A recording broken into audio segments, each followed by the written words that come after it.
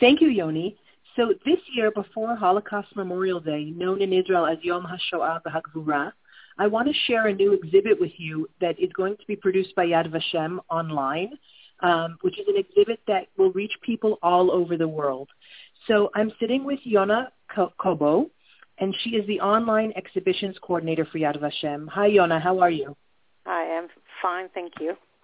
So I'm really excited to talk to you because I feel like we can bring a piece of Yad Vashem to people all over the world, that they can experience Holocaust Memorial Day in such a meaningful way. Can you tell me a little bit about your new online exhibition? Yeah, that exhibition is an exhibition of last letters written by later victims. They didn't know when they wrote the letters that it will be their last letter, but it happened that it was their last letter, and they wrote it to family members and relatives from all over Europe, while they are in hiding from ghettos, from camps, from... And how did you collect these letters? Are these letters you had before? Yeah, okay. Yad Vashem Archives has a very large collection of personal letters.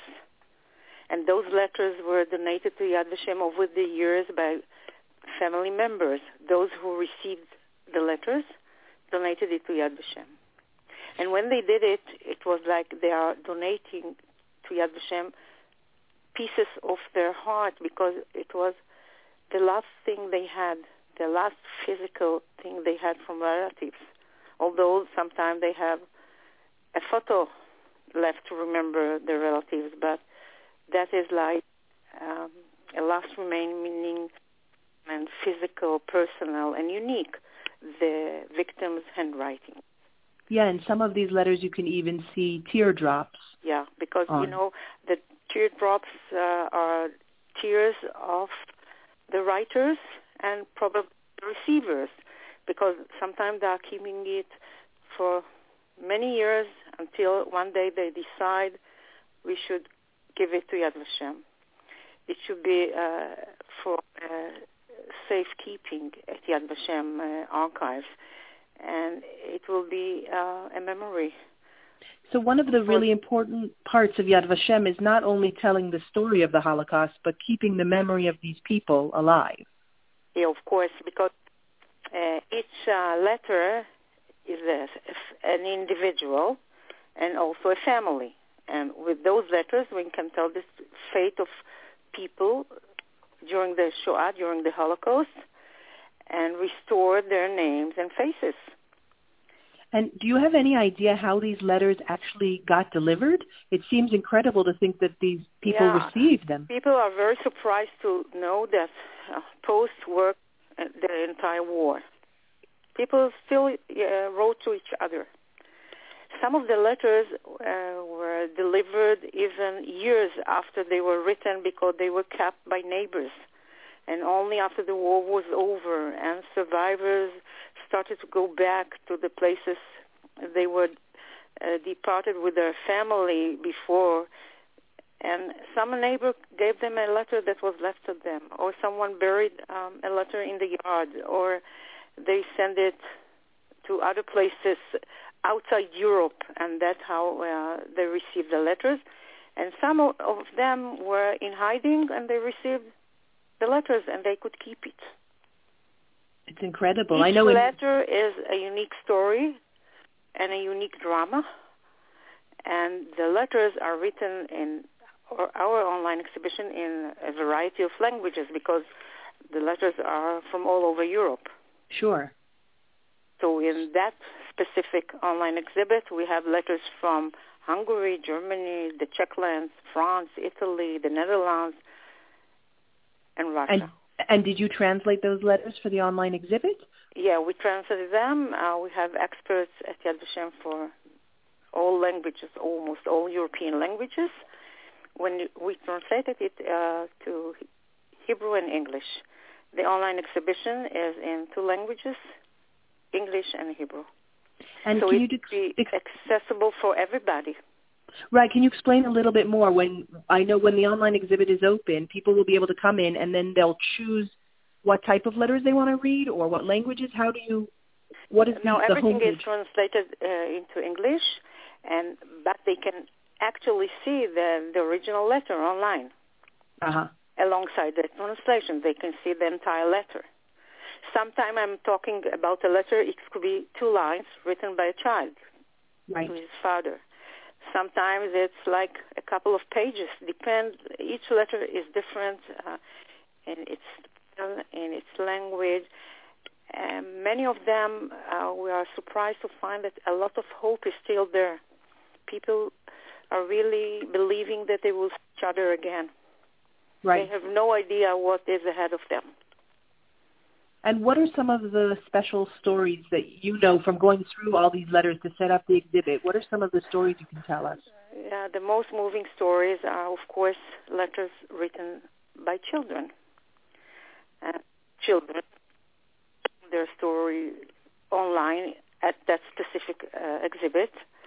They were killed, they were murdered, and they wrote it to family members, and most of their family survived. So it's very tragic to think of a child 10 years old or even less writing a last letter to his father or mother, and sometimes the parents did survive. Yes. And I think for me as a researcher, it's so hard, to learn about those stories when children are involved. And definitely. to think of the parents that should go on later without their children, it's really heartbreaking. And we have, for example, one story written by a 10-year-old boy in Amsterdam. He was in hiding.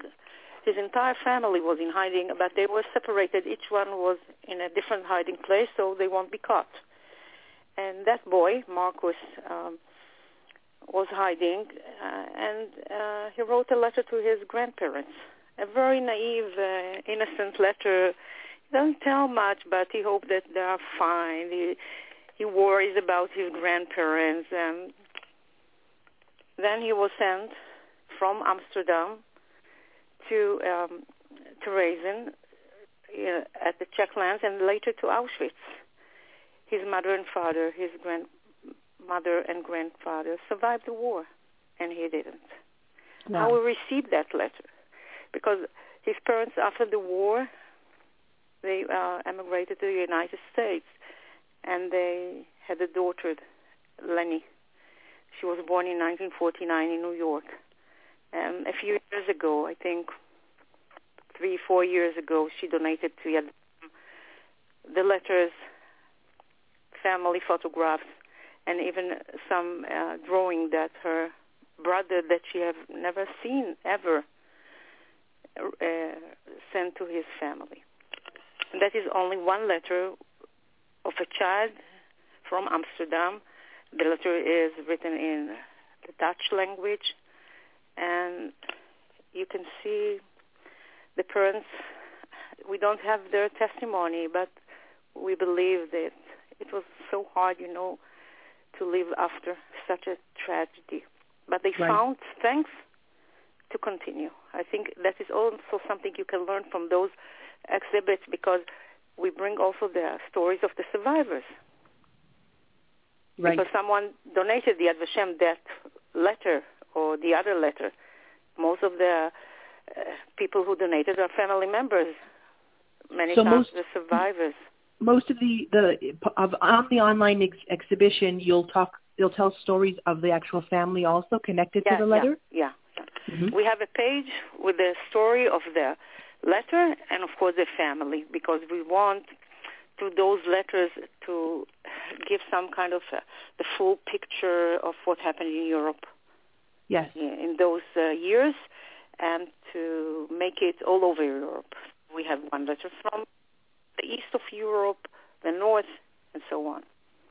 And so for those who are listening, how can they access this exhibition? Will it be on your homepage on yadvashem.org? Yeah, it will be on our homepage for the week or the month, the coming months, and later it's part of our online collection of exhibitions, and it will be under exhibitions. Wonderful. So I hope that our listeners will be able to have an even more meaningful experience this Yom HaShoah and be able to take a piece of all this, the important work that Yad Vashem is doing and be able to access it anywhere that they are in the world. Yeah, So, I hope so as well, because we know today that we can relate to that theme of the Holocaust, that terrible tragedy, maybe only by personal stories. right. We cannot cope with the big numbers, with so many people murdered in so many terrible ways. But we can relate to a story of one child, one family. That was, Definitely. I think, that is why it's so relevant. People can identify with those personal stories. Right. And there's so much more that Yad Vashem has to offer when the listeners come to Israel. It should definitely be one of the museums on everyone's itinerary. And maybe we'll even do some future interviews about other areas and other exhibits that exist in Yad Vashem itself. But this online exhibit really is very special and is going to go live right before Yom HaShoah. And you can find it at yadvashem.org.il. Yona, thank you very much for talking with us.